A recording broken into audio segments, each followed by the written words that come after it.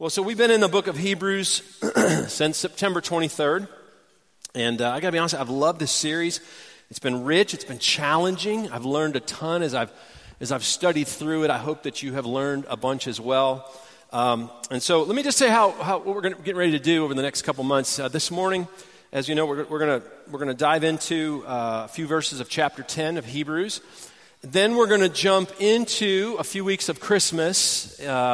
Next week, obviously Christmas Eve, and then the last Sunday of the year, we're going to be doing one service at 11 o'clock, so one service only. And then we start a full-week series in January that I'm excited about, and we'll tell you more about that later. And then in February, we're going to jump back into Hebrews chapter 11, and we're going to kind of break down some of the fun stories of faith that are in that book that are considered the Hall of Faith. And so lots of good stuff coming up. But Hebrews was written to Jewish Christians that came out of Judaism, became Christians. They embraced a brand new faith. And as we've said, many of them were persecuted. They were tortured, even killed for embracing this new faith, which was all centered around a man named Jesus who came and claimed to be the Son of God. And this man died for that claim. He was crucified. He was placed in a borrowed tomb for 3 days. He rose from the dead 3 days later. And then he appeared to over 500 different people after he died. And so here we are now into the book of Hebrews, 35 years later after the resurrection of Jesus. And these Hebrew Christians were beginning to drift back into Judaism. Some began to drift back into the world. Some were just drifting back into nothingness. And so throughout this book, the writer of Hebrews is pleading his case to these Christians. He's telling them, listen, Jesus is the Messiah. Don't give up on that. He's greater. He's greater than anything that you may be drifting back to. He's greater than Moses. He's greater than Abraham. He's greater than the prophets. He's greater than any priest that you may have known, any high priest that has ever lived. And look at what he's already done in your lives by extending you grace that you didn't deserve, showing you mercy, giving you faith, filling you with his love. And he's saying, so hold on to this newfound faith. Don't leave. Otherwise, you're going to drift away. Drift away, fall away. I mean, it's really a theme that runs through the whole book. Matter of fact, there are 6 strong warnings given in the book of Hebrews about drifting away. And so it's a deal, it's a big deal. Well, what does that look like? What do people begin to drift away from? Well, they drift away from fellowship with Jesus. They drift away from intimacy with God. They drift away from community with other believers. They begin to fall away from the Christian faith, and they begin to settle for normal instead of greater. Now, some of you are going, wait a minute, what do you mean by normal? Well, somewhere along the way, a person that begins to drift away from Jesus, drift away from intimacy with God, and they begin to embrace thoughts, beliefs, habits, practices, ideas that are not necessarily true. Matter of fact, they're not even in the Bible, but somehow they have become connected to their Christianity. It may have been something that they were taught along the way, or maybe just something that was caught. They looked around after they came to Christ, and they began to see others who were embracing some of those same thoughts, beliefs, habits, patterns, practices, and they thought to themselves, well, I guess that must be normal behavior for a Christian. This is normal. It may not be right, but this is normal. Well, what might that look like? Well, I want to give you a couple myths here. A couple myths about the Christian life that have become kind of normal. All right. One is this, okay, is I can live the Christian life successfully in my own strength. Okay, that's a myth. That's not true. Number 2 is, this is a myth, following Jesus can be a part of my life, doesn't have to be all of my life. That's what we call compartmentalizing our faith. Okay, it's a myth. Number 3, what happens in my life is just between God and me, no one else. Okay, I can be a Lone Ranger Christian. No. Okay, number 4, okay, and this is going to shake a few of you up. The priority of the Christian life is to be in church on Sunday morning. In other words, somehow we've gotten this notion that the ultimate priority to God in terms of Christianity is church attendance. Now, here's a problem with these four ideas that I just put up on the screen. Not one of them is biblical. They are all myths about the Christian life that have either been caught or taught. And unfortunately, they have become normal. They become normal. They become normal patterns of thinking and behavior for many Christians. It's become normal for American culture, American Christian culture. And apparently, it was becoming a new normal for these Hebrew believers because this is exactly what the writer of Hebrews is tackling in chapter 10. But here's the sad truth. Whether it's first century Christianity or 21st century Christianity, it all leads to the same place. A slow drift away from Jesus, a slow process of losing intimacy with God, a gradual drift away from community with other believers, and then oftentimes just a quiet falling away from the faith. Well, this morning I want to challenge you. I want to challenge you to blow up some of these myths in your own life, okay? I want to challenge you to blow them up in your family. I want to challenge you to go beyond your thinking of what is normal for you and to begin to embrace a greater way of living, a greater way of looking at the Christian life, a greater way of looking at your walk with Jesus. I want to challenge you to truly embrace greater than normal, because here's the deal. Jesus didn't give his life for you and then raised from the dead to give you salvation and then to fill you with the Holy Spirit so that you could reduce following him down to self-sufficient, self-reliant, powerless Christianity. Listen, that may be normal in your life right now, but he died for greater for you. He didn't die for you. He didn't offer you salvation and then fill you with the Holy Spirit so that you can compartmentalize your faith. I mean, listen, where all of a sudden he's just a piece of your life, maybe just a slice of the pie. That may be normal for some, but he died for greater. He didn't give his life so that you could isolate yourself from others, all right? Me and God, nobody else. I mean, we're kind of alone here. That may be normal for you. May be comfortable for you, but he died for greater for you. And I know this may be hard to hear for some of you, but listen, he did not come and give his life and then, go to the grave, come back up, and then fill us with the Holy Spirit after we've received salvation so that it could all just be about church attendance. I mean, that may be normal for American culture, but Jesus died for much, much, much more. He died for greater. Normal will cause you to drift away, but greater will it cause you to experience the fullness, the joy, the peace, the hope, the love, the strength, the power that God wants to have with all of his children. So let's jump into Hebrews chapter 10 for a moment. Let's see what the writer says about that, all right?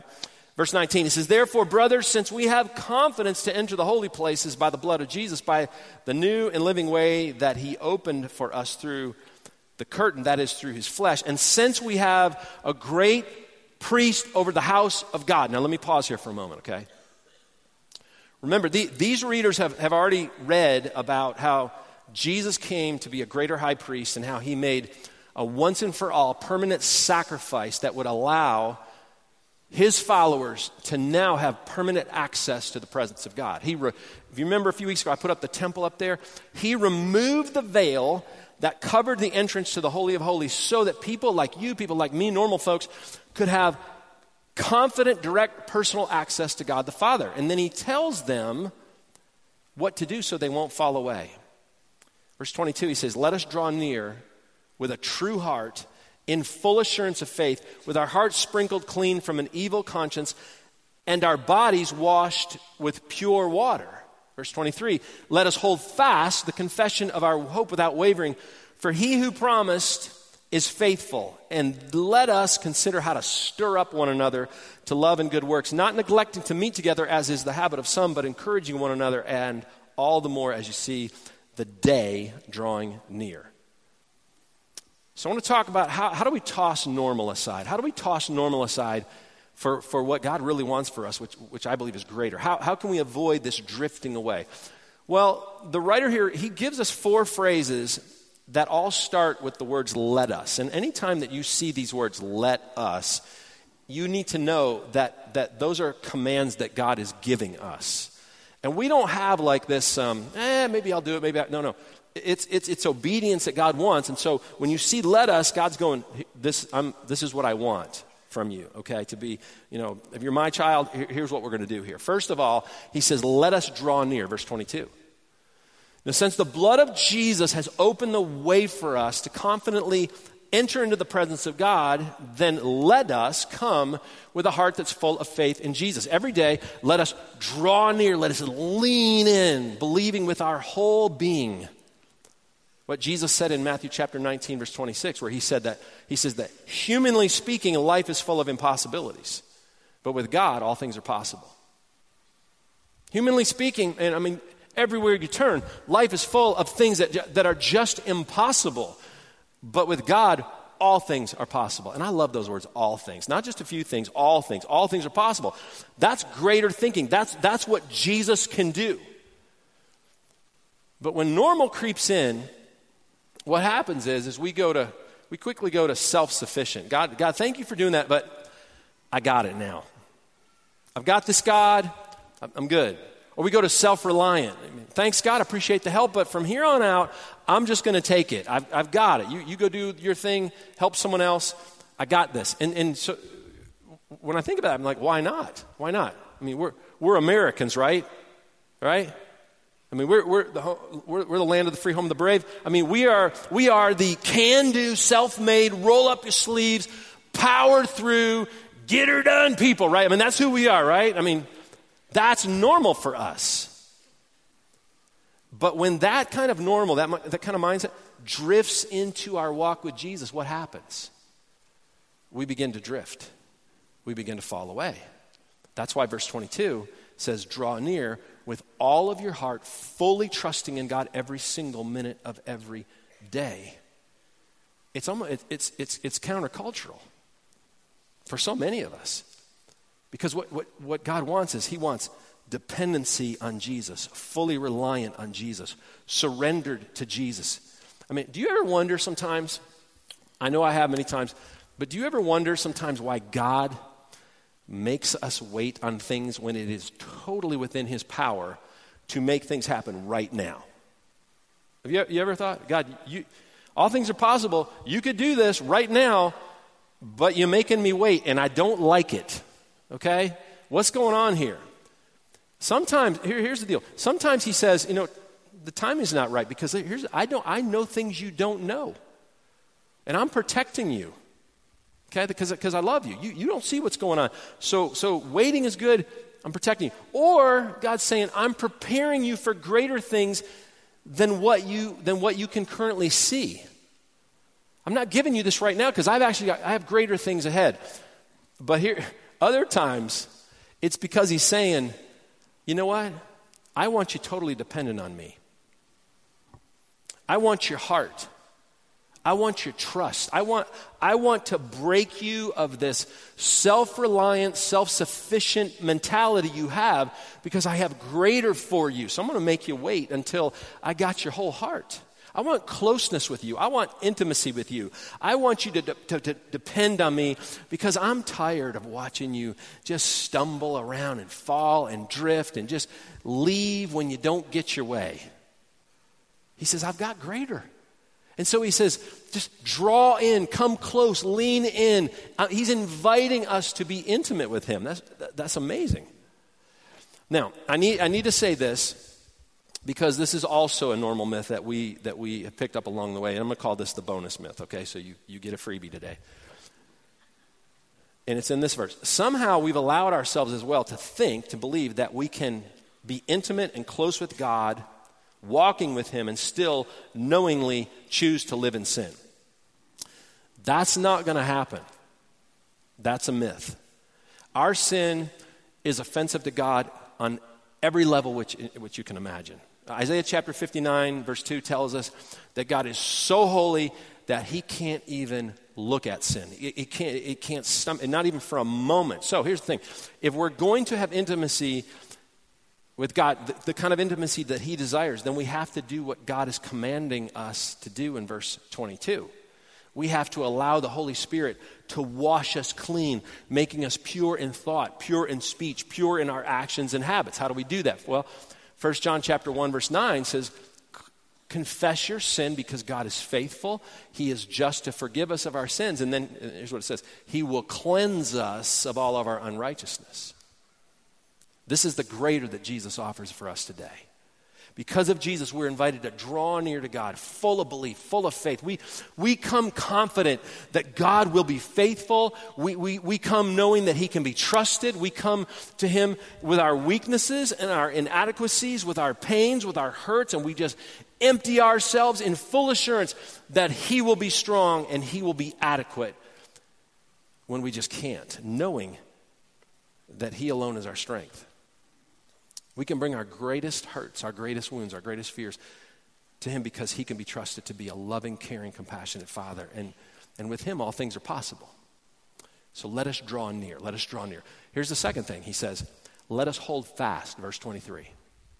The writer's not telling these believers to hold on to their salvation because the Holy Spirit's the one that seals that. The salvation's secure here. He's telling them to hold on to their hope. Hold on to the hope you believe in without wavering. Now, hope is one of the central themes in the book of Hebrews. We see it over and over again. Well, what is hope? Well, if you look at Webster's dictionary, here's what hope is. Hope is a feeling of expectation and desire for a certain thing to happen. We expect or we desire for something to happen. But here's a very normal problem with hope. Way too often, we put our hope in the wrong things. You say, how does that happen? Well, it goes back to the myth that we can kind of compartmentalize Jesus. We can compartmentalize our faith in him. Like Jesus is part of my life. He's not all of my life. He's just a part of my life. He's a piece of my life. He's just over here, but I got these other things going on too.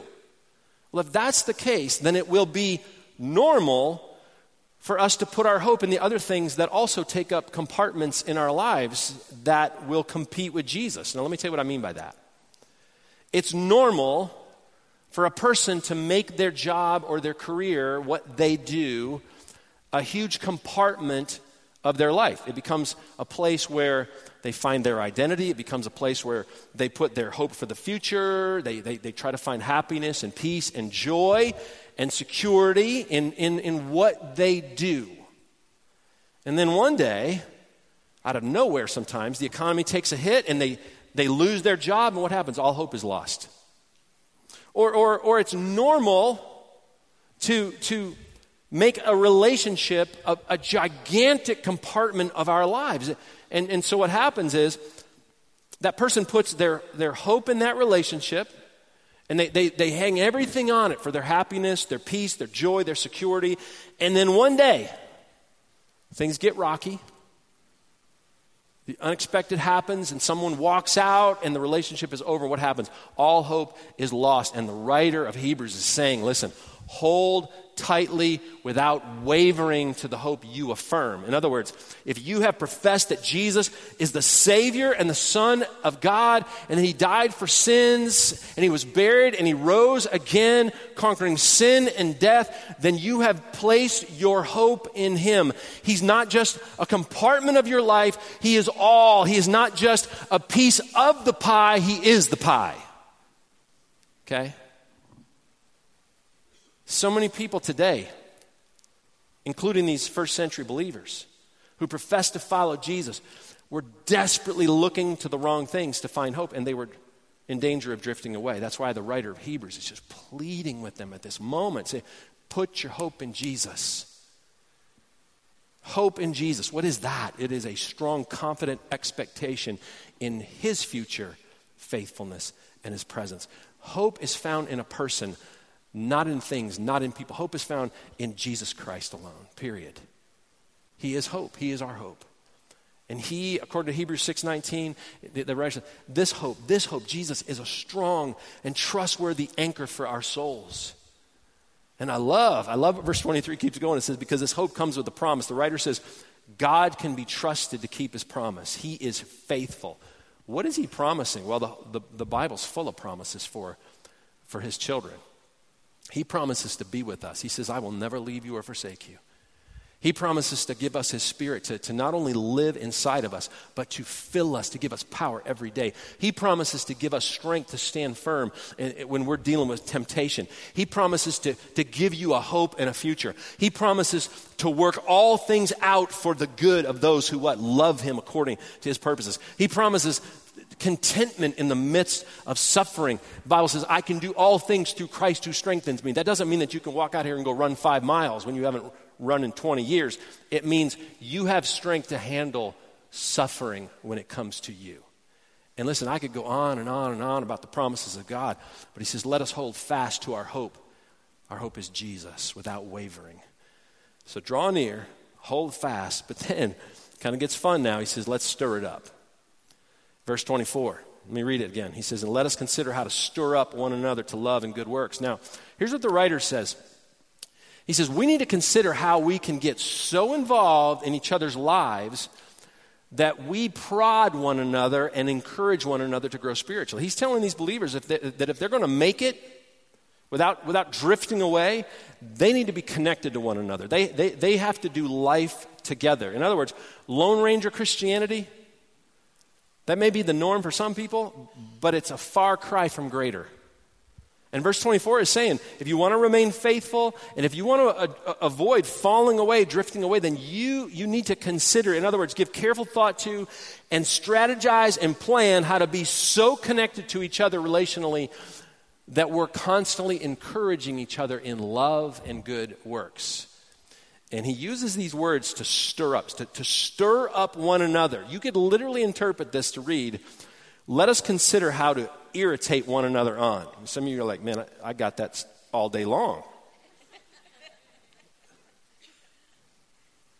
But what this says is let us irritate one another to figure out how to prod one another on to love and to do good works. In other words, if you're going to avoid drifting away from Jesus, then you need to be deeply connected into an environment where other believers are stirring you up, stimulating you, irritating you on in the Christian faith, and you need to be doing the same for other people. Now I want to ask you a question. Are you part of an environment like this? Who's doing that right now in your life? Is there a group of people that you are strategically meeting with, that cares about you, knows about you, meeting your deepest, helping you, knows about your deepest needs, loves you and challenges you in your faith journey? Who is in your life right now that is encouraging you in your marriage? Who's in your life right now? Who's stirring things up in your life about your faith? Who's in your life right now that's just irritating you in a very loving way to stay away from sin, to avoid sin? Are there a group of people, whether it's a small group, a ministry team, a Bible study, a support group on Thursday night, a men's study, a women's study, a re-engaged study on Monday nights, that cares for you, knows your deepest needs, and loves you and challenges you on in your faith journey? Or have you believed the myth that your walk with Jesus is your walk, your religion is your religion, it's just between me and God, no one else? See, that's normal thinking. And normal leads to drifting. Normal leads to falling away. Normal leads to leaving the faith. And I want you to know God has greater. He has greater for every single one of you than normal. But you need to know that greater equals community. Greater involves being in community. The Christian life is about being connected into community. What is community? Well, years ago, we came up with the definition of community, and it may have been, like I said, Paul, you may have been the small groups guy at the time. I have no idea. It's back when we were either doing home teams, journey groups, small groups. I don't know what we're calling them. You're in community, okay? Community is a place where people belong, where they're welcomed, cared for, and accepted, and both challenged and encouraged. I like that definition. Paul, I'm just going to give you credit for it, okay? You get it, all right? It's a place where people belong, where they're welcome, where they're cared for, accepted, and both challenged and encouraged. Now, we've been here for over 21 years. If I were to bring all the people in here that have drifted away from Westridge or they're no longer in church just over the past 21 plus years and just ask them and say, Hey, you're up here, everybody's watching. They're even watching all over the world. What happened to you? What happened to you? I mean, things seem to be going so well, but then you just drifted away. And here's what I might hear. Here's what we might hear. Well, Brian, man, I stopped coming to church, and then my heart just got cold towards God. And I want you to know, I might throw something back and challenge them this way. And I may say, listen, the reason that your heart got cold towards God and you drifted away was not because of a lack of church attendance, but was because of a lack of community. Because there are people all over the world right now who go to church every single Sunday, don't miss a Sunday, that have a cold heart towards God.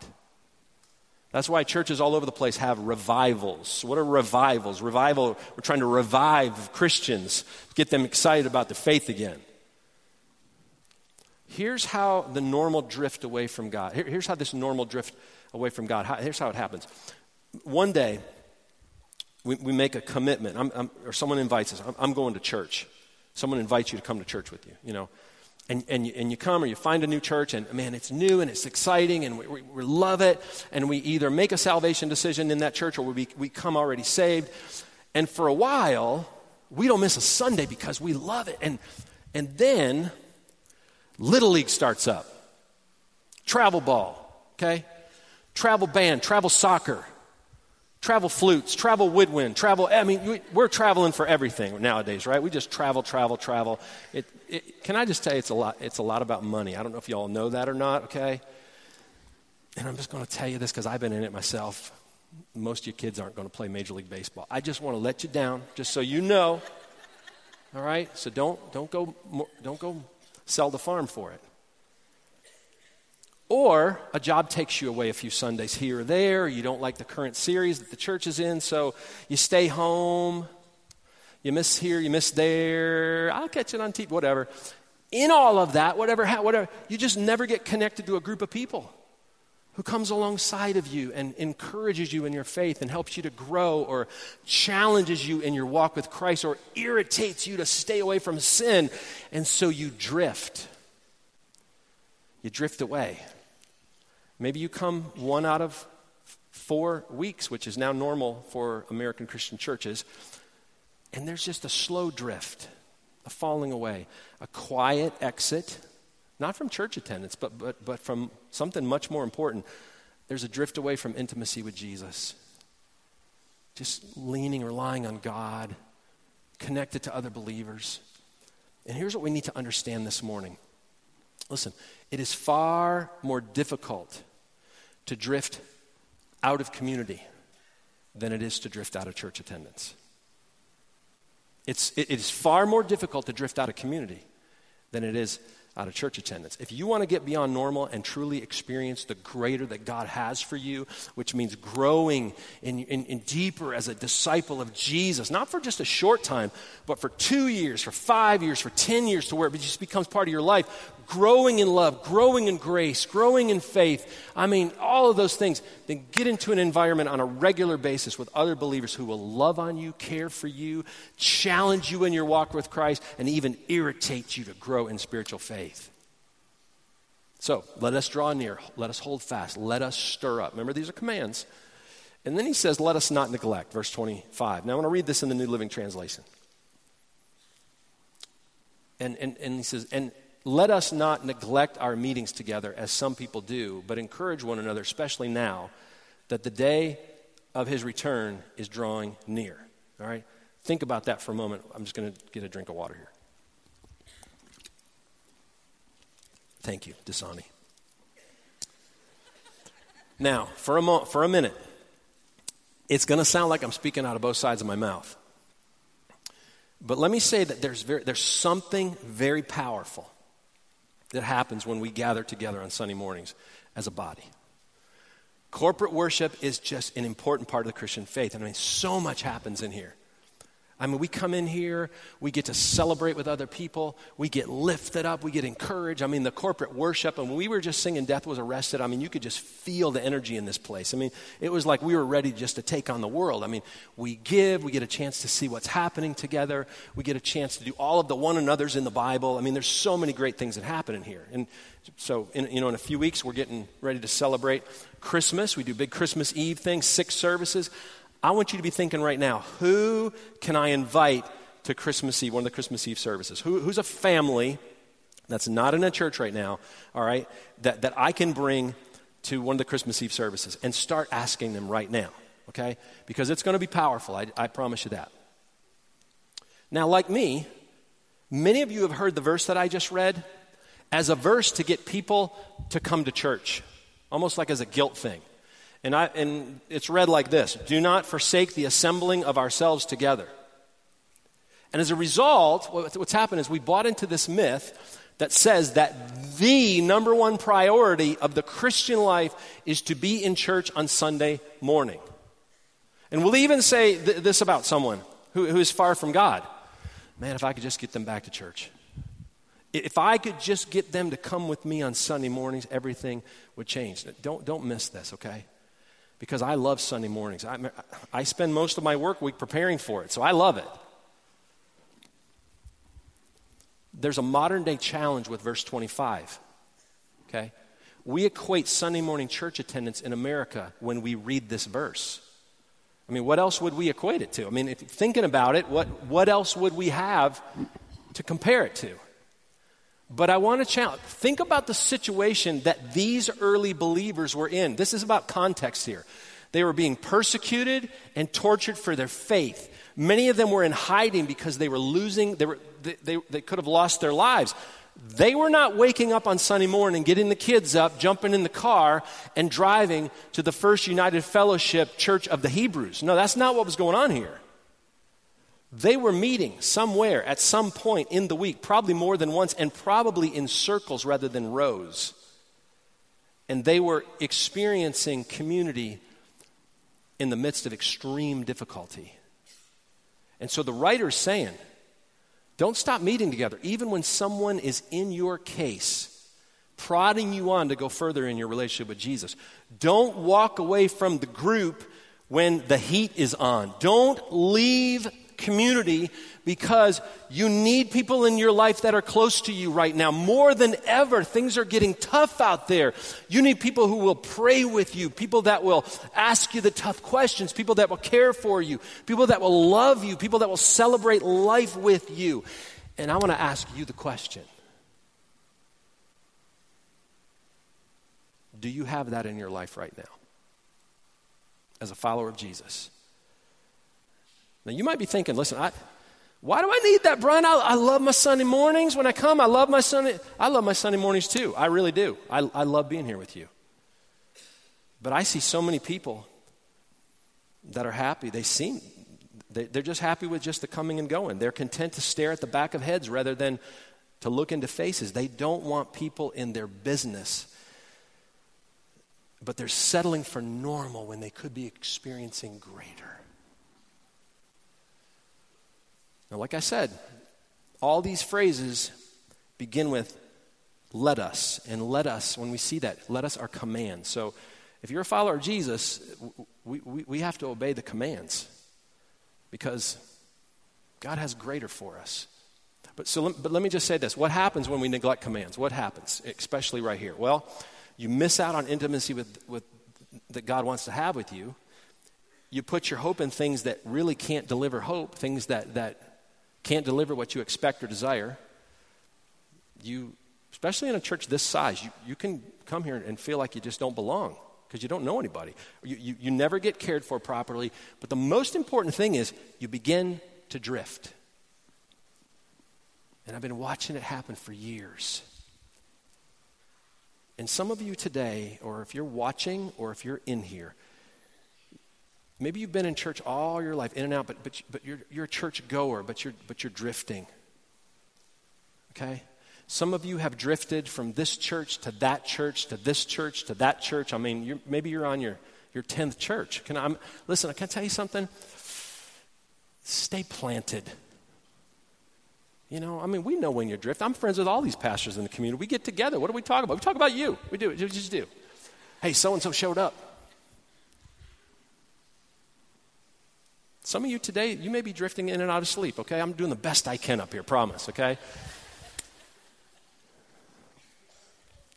Regardless, in the midst of your drifting, maybe you have thought, man, there's just got to be more to this than this boring, drab normal that I'm experiencing. Man, if this is a small picture of what heaven is going to be like, I'm not sure that I'm really going to like it. Church attendance is a starting point, but the Bible says get beyond the norm and go for greater. Pursue relational intimacy. Get into a group where others are encouraging you and prodding you, irritating you to walk closer with Jesus. Can I tell you something? I've been praying for something for over 21 years now. My staff who've been with me all this time, they will tell you, early on I wrote down the number 80%. I'm just trying to be realistic. I have been praying for 21 plus years that 80% of our adults would be in a group. And this past week, I found out we're at 79.5%. Now, I don't know how math works in your house, but I round up, we're at 80%. Okay? And after this message, we're going to be at 90. I'm just telling you. So, and if you want to include all of our students and children who, if they're part of Wednesday night or Sunday, they're all in a group, then we're well beyond 80%. What's going on here? We're growing deeper as a body. Growing deeper.